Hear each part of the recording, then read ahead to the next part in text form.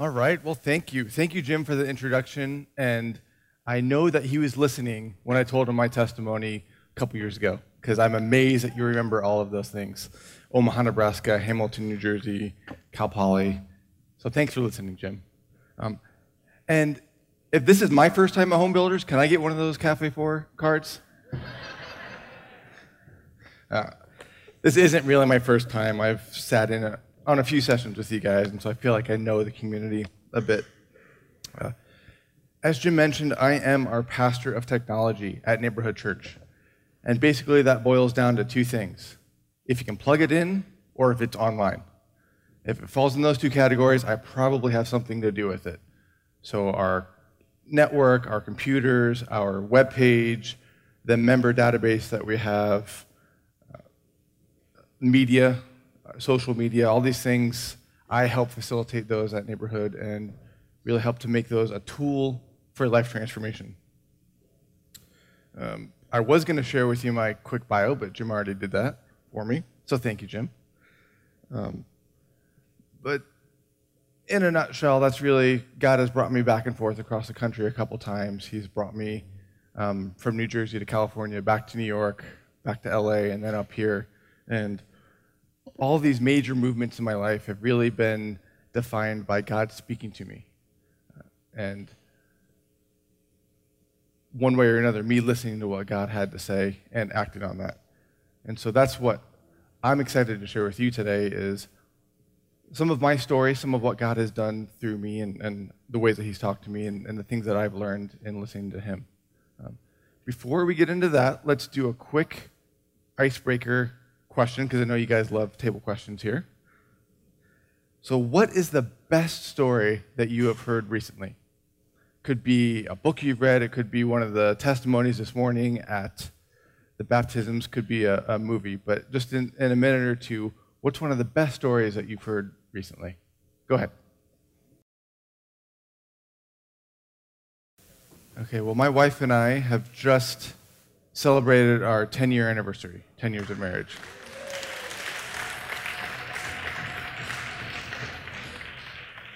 And in that time, God has blessed us with 3 beautiful children. My son, Bennett, oldest son, he's 7 years old.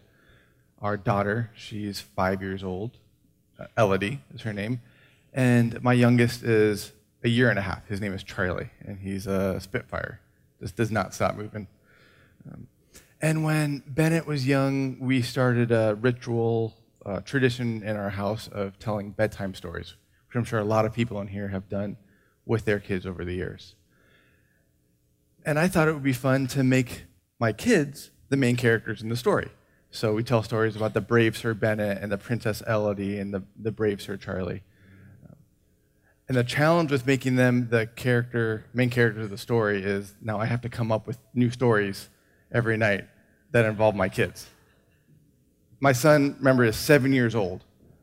Do you know how many bedtime stories you tell in 7 years? 2,555 bedtime stories. That's how many bedtime stories there are in 7 years. So it is really hard for me to come up with 2,500 different bedtime stories for my kids. So a lot of the times I'll just kind of recap what they did that day, or I will, sometimes they just evolve into lists of things that happened to them. And I always wait for my kids' response when I'm done with that story. A good part of the time, they're not even listening to me. And so I finish the story and they say, "Wait, Daddy, what happened?" There are other times when I finish the story, and it's probably not one of my best, and I'll finish and they'll say, "Daddy, that's it?" But my favorite response for my kids is when I'm done and they look at me and say, "Oh no, Daddy, it should end this way." Or, "What if they did this afterwards?" And why that blesses my heart as a father is because I know they were listening to that story, and they were engaged, and they paid attention, and then they were invested in that story, and they wanted to see an outcome of it. And that's my heart as a father. And I know that the Father's heart for us is to hear him and to hear the story that he's telling in our lives, and through that to be able to live out that story that he has for us. And so that's what I want to share with us today, is listening to God so that we can live out that story that he's telling in our lives. And by no means have I figured this out. I'm not going to stand up here and tell you this is exactly what you have to do. I'm going to share some of my story and the ways that God has spoken to me and the things that I've learned along the way. And the three main things that I've learned about listening to God are: listening is hard. There's no doubt about it. Listening is hard. But God is speaking all the time and in many different ways. And when we can learn to listen and we can learn to hear what God is saying, we have to remember what he has said. That's a very important step. So that's what we're going to talk about today, those three things. So why don't I pray for us that God would prepare us to hear what he would have us to hear this morning. So please bow your heads with me. Father, we thank you that you are a God that talks to us. You don't leave us to our own devices to just wander this earth and wonder what to do, but you talk to us all the time. God, please help us to have ears to hear and understanding for what you are trying to say to us. Help us to be able to hear your story and the story of our lives that you're trying to tell, and to then be able to live out those stories in those lives, in our lives. And just help me to have the words to encourage us this morning, and pray that our hearts will be soft and open to hearing what you have to say. I pray this in Jesus' name. Amen. So, listening is hard, right? I have a habit, occasionally, of when my wife and I are having a conversation, my mind will wander. And it could be wondering how I'm going to respond to that email that came through that morning, or it could be wondering when I'm going to get to the yard work that I've been putting off. All these things in life that distract us. And so we'll be talking, and my mind starts wandering, and all of a sudden I notice my wife has stopped talking. And she's giving me that look. What do you think? Oh, no. Well, so I have to think of what she said. I rewind that tape that's going in my mind a couple seconds back, and then I just repeat the last sentence that she said and hope that that is enough to answer her question. I don't do this all the time. This is something that happens sometimes. And I'm probably not the only one in the room who does this, and I'm not going to ask you to raise your hands if you do this, but listening and staying engaged is difficult. And I can't answer my wife's question in those situations because I haven't actually heard what she said. I've listened, I can repeat the words, but I can't do anything about it. The good news is, I'm not alone in that. We are not alone in that. In Matthew chapter 13, I don't know if we open Bibles in here, if you just want me to read it, but if you have a Bible, Matthew chapter 13. Matthew 13, right after 12 and right before 14.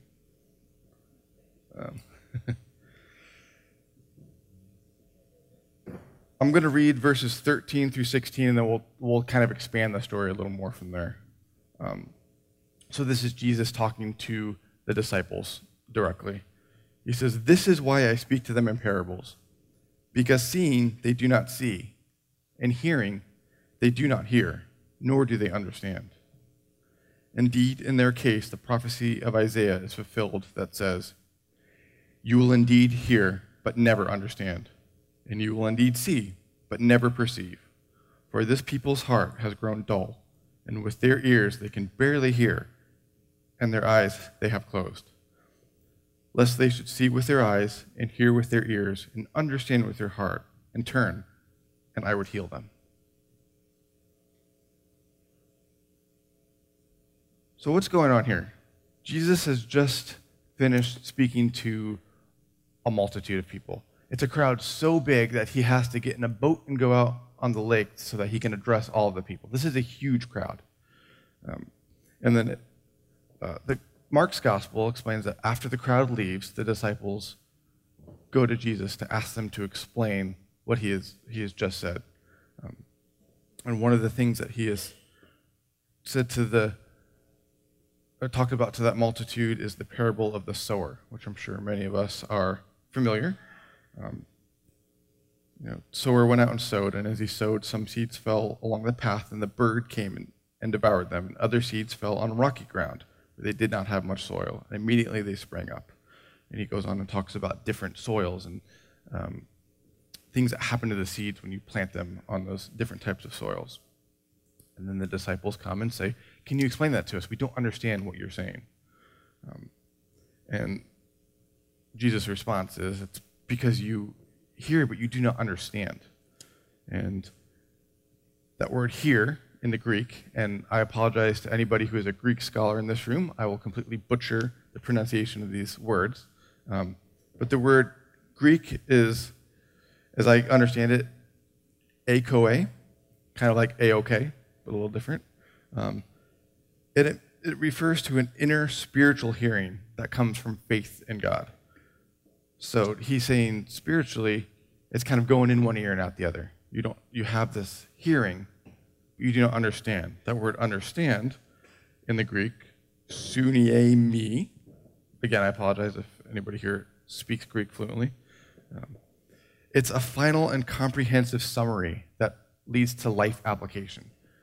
So he's saying, Jesus here is saying, you have heard, but you don't understand what I'm saying, and it hasn't become such a part of your being that it really changes the way that you live your life. And then he goes on to explain to the disciples what he's saying in that parable. And he talks about the rocky ground are the ones who hear the word and immediately receive it with joy, but there's no root, so the birds come and take it away, and talks about and just unpacks what those different types of soil are. And that's not the point here is what the parable is, but the point is those few verses where he says, you hear, but you do not understand.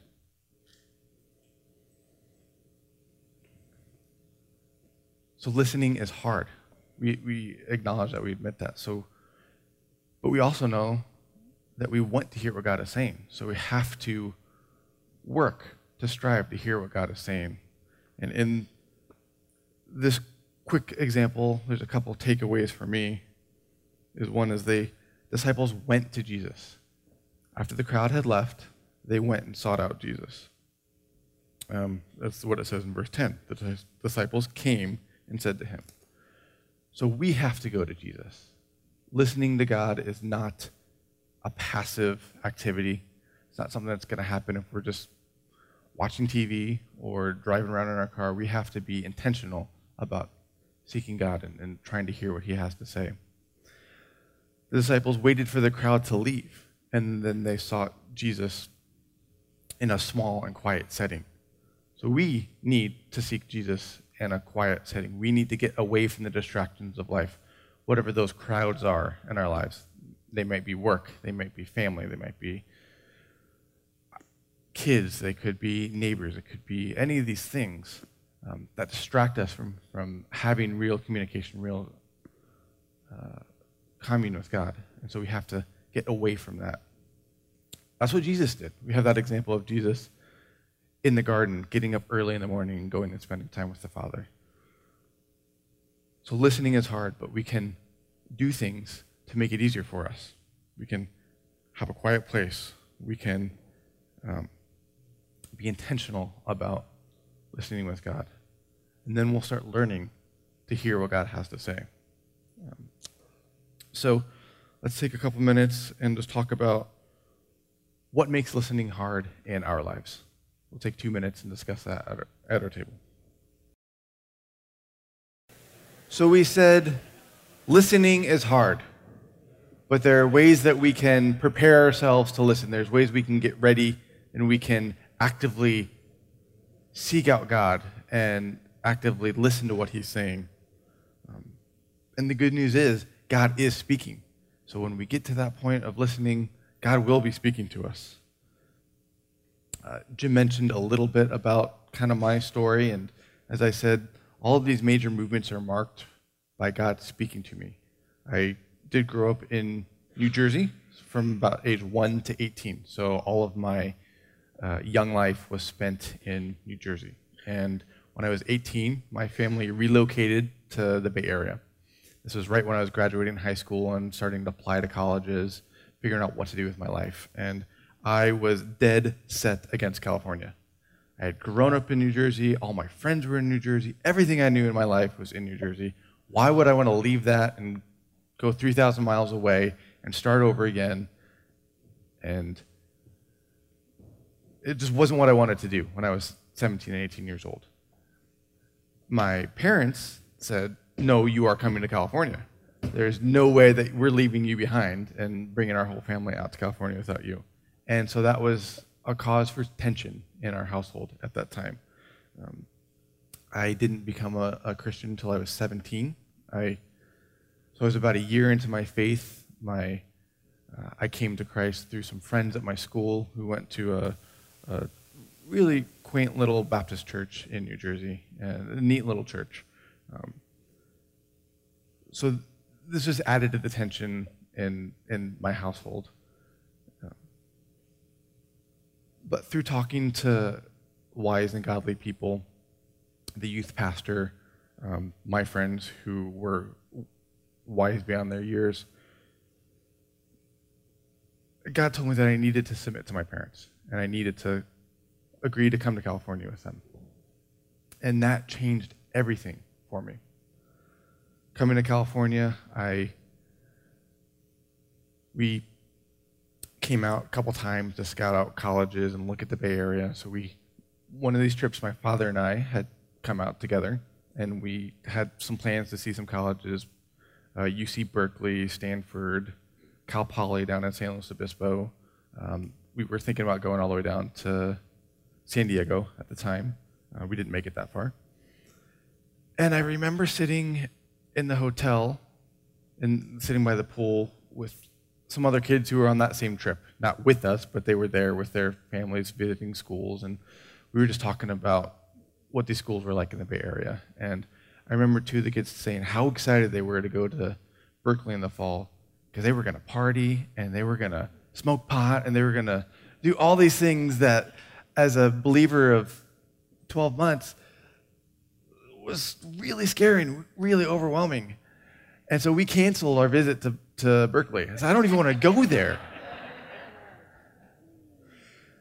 And God spoke to me through those kids at the pool that day and said, no, you're not going to Berkeley. We went down to Cal Poly in San Luis Obispo, and I fell in love with the campus there, fell in love with the town there. If anybody has been to San Luis or the Central Coast, you know what I'm talking about. It is a little slice of heaven here on earth. And I applied as a chemistry major, was accepted, and within that first quarter, maybe quarter and a half at Cal Poly, God spoke to me again. And he said, get out of chemistry. That's not where I have you.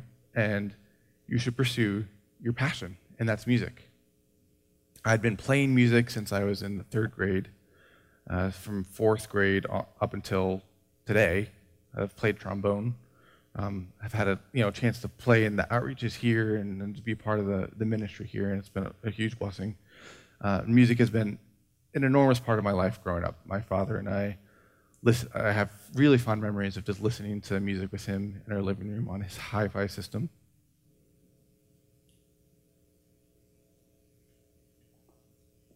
And all that to say, it was just a huge part of my life. And God said, I want you to pursue that. That's what I want you to do, to drop chemistry and apply, audition in the music department. And so I did. And there have been so many blessings that have come with that move. And the biggest one came the first day of my sophomore year in college. I walk into one of the mandatory classes that we have, and sitting there in the class is a young woman who I had seen at church a few times, and I thought she was really pretty, but I thought, she's probably like a pastor's wife or something. And so when I saw her sitting in the classroom, I was so excited. I said, thank you, God. And then it took a while for me to realize that I actually really had real feelings for her. And we dated for 4 years, and through college and a couple years afterwards, and then eventually we were married, and that's my wife, who we just got to celebrate 10 years of marriage together. And so through listening to God in that time and stepping out of the comfort zone of chemistry, which was a very safe and easy thing for me to do, and go to the music department, which was all performance-driven. You had to continually apply and audition, and nothing was guaranteed from one quarter to the next, and you had to continue to grow and learn and really work hard. As much as I love music and I feel gifted in it, it wasn't a natural talent for me necessarily. But God used that to start our family, to start my marriage and those 3 kids that we talked about. And then after college, we moved to New York, my wife and I, about 7 or 8 months after we got married, so I could go to grad school. And I studied music engineering there, so it was kind of a mix of live and studio recording, a lot of things that happen here, and the actual engineering that happens behind the scenes. So writing code and doing things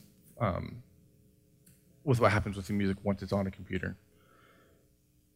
I got to work in some fantastic recording studios in New York with literally some of the people who wrote the book in the industry.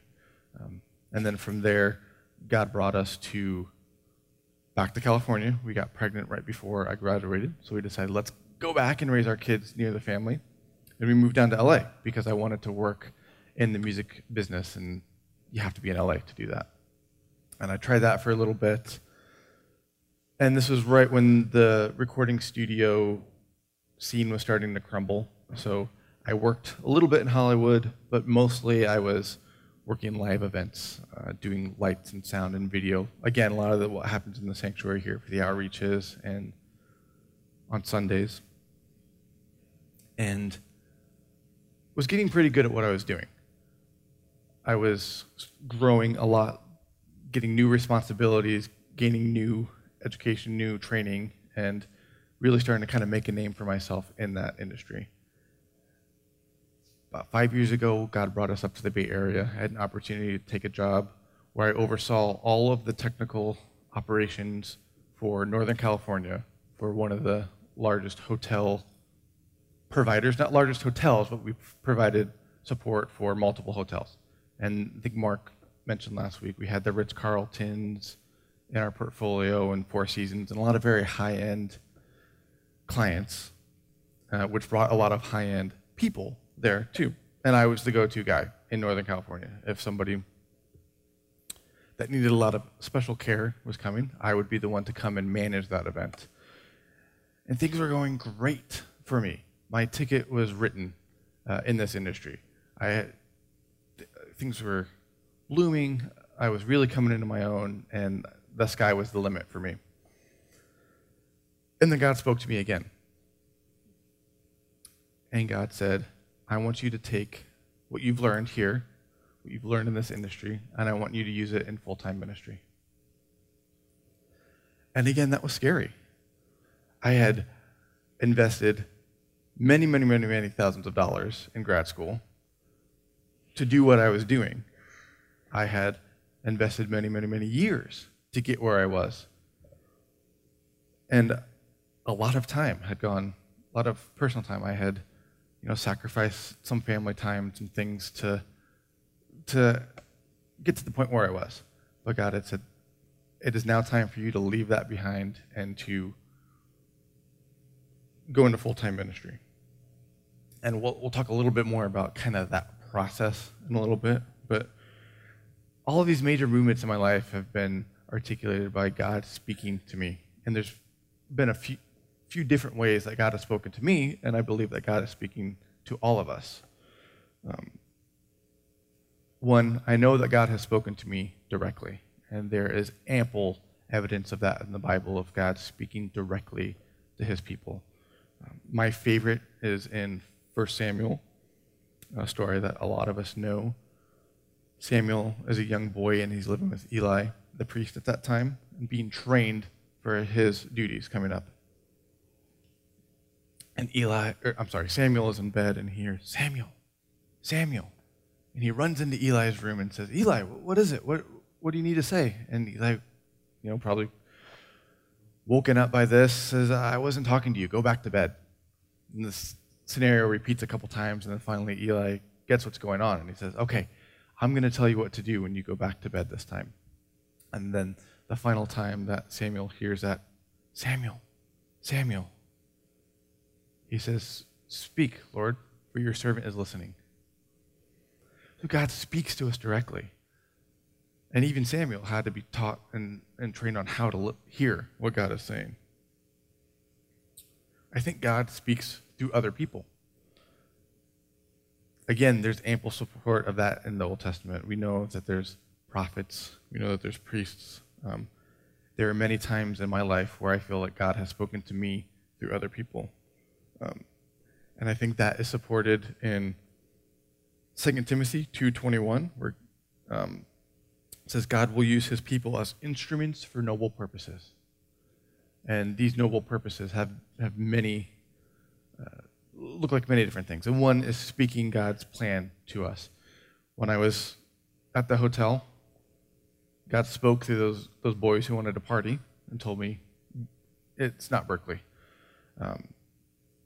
God has spoken to me in the process of coming to neighborhood through Danny Strange and other godly and wise people, and just helping guide me through his plan.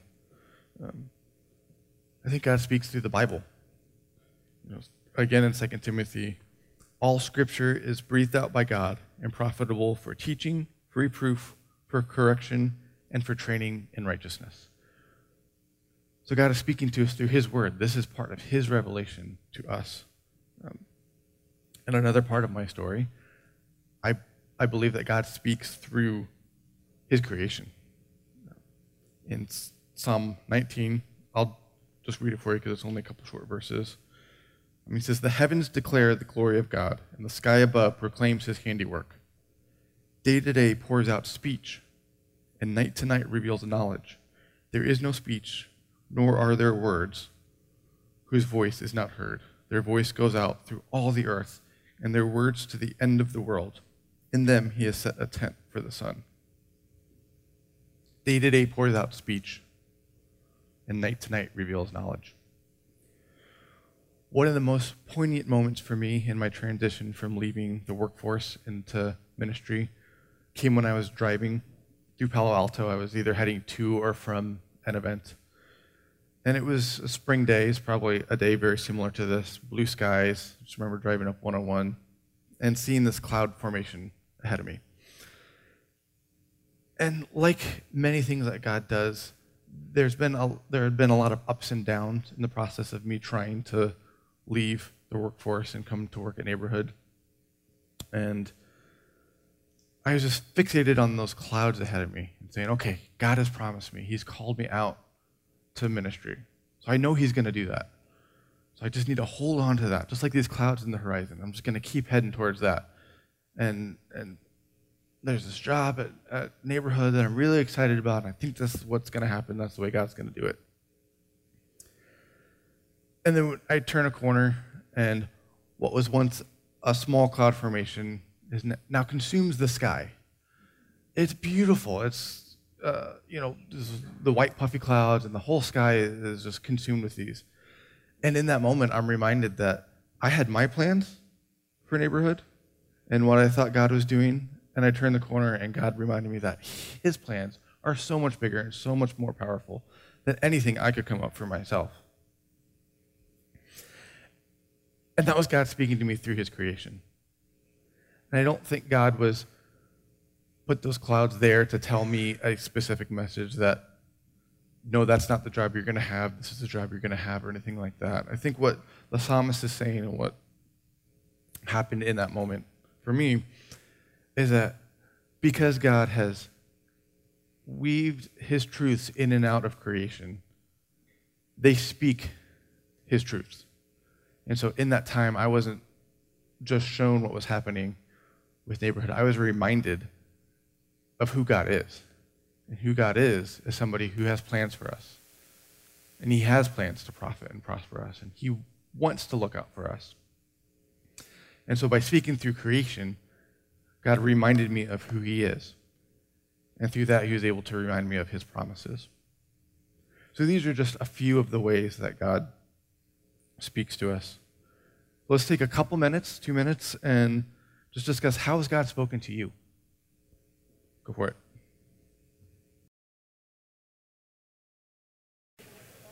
So we said listening is hard, right? And we can learn to listen. We said God is always speaking. And I went through those times and kind of expressed some of the times that I knew that God was speaking to me. And how did I know that God was speaking? Often I didn't in the moment. And it was through looking back and seeing God's plan for my life played out that I could see that God was speaking to me through those boys at the hotel, or God was speaking to me through Danny Strange. But the more that I learned when God had spoke to me, it was easier for me to understand when God was speaking to me. Does that make sense? Just like the habit of listening, of getting away, is a practice that we have to work on. I think hearing and understanding God and knowing when he's speaking is a practice that we have to work on. So the more we do it, the more natural it becomes. And then once we hear God speak to us, we have to remember what he has said. I think this is extremely important and very hard to do. The Israelites were often very forgetful of what God had said and what God had done. A very poignant story of that is when, after the Exodus, the Israelites are standing outside of Canaan. They had just sent in the 12 spies, and they come back and they give their report. And 10 of the spies say, there's giants in the land, and that land consumed its inhabitants, and we'd better go back to Egypt.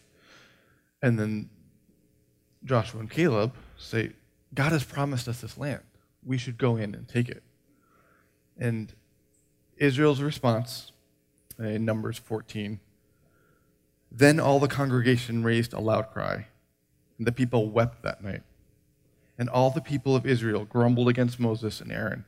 The whole congregation said to them, Would that we had died. It would have been better, is what they're saying, that we had died in the land of Egypt, or that we had died in this wilderness. Why is the Lord bringing us into this land to fall by the sword? Our wives and our little ones will become a prey. Would it not be better for us to go back to Egypt?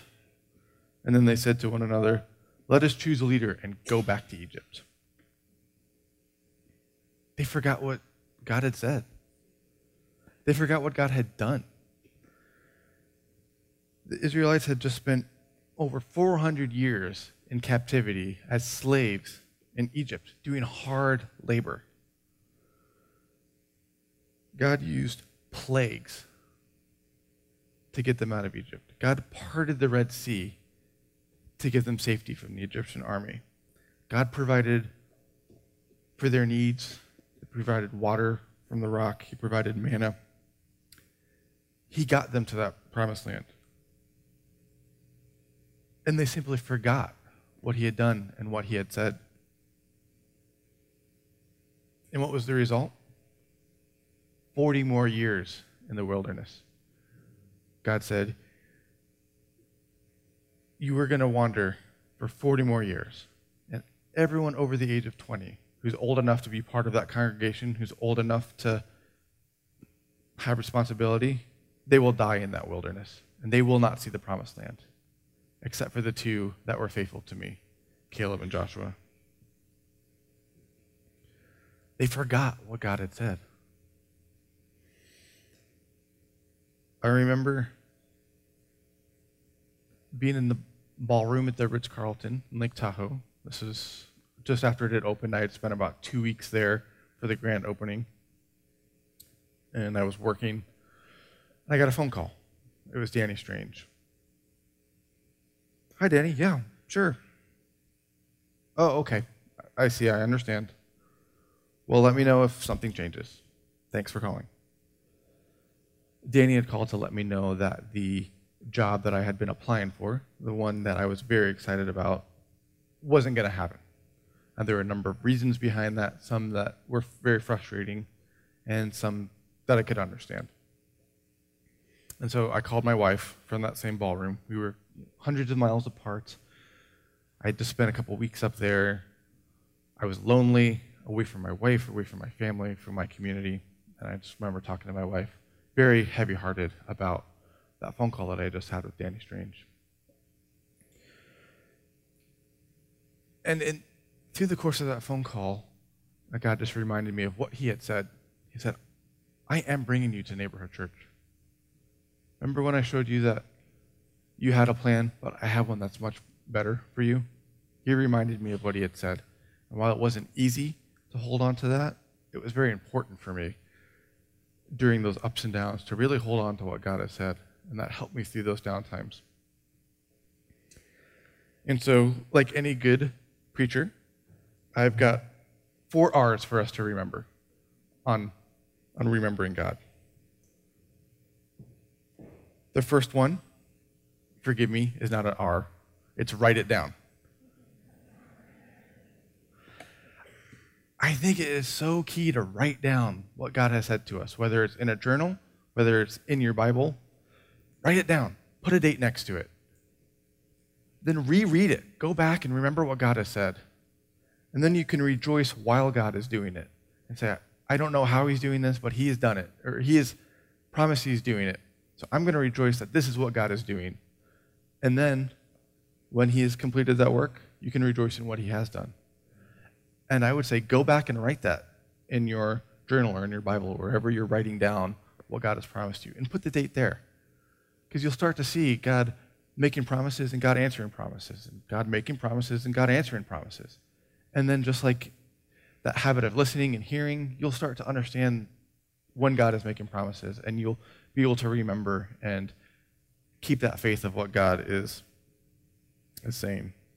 So we're running out on time here. I'm going to skip the last discussion question, but on your way home, just if you're married, if you have a spouse or a loved one with you or friends, just talk about how you remember what God has said. What do you do? Do you write it down? Do you share it with people? Just take that discussion question for the car ride home. So we talked about listening is hard, but God is speaking, and we need to remember what he has said. So what does that look like when you put it all together? Real quickly, Joshua is what it looks like when you put it all together. Because it's certainly not me. I don't have it all together. And I don't think Joshua did either, but this is a great story.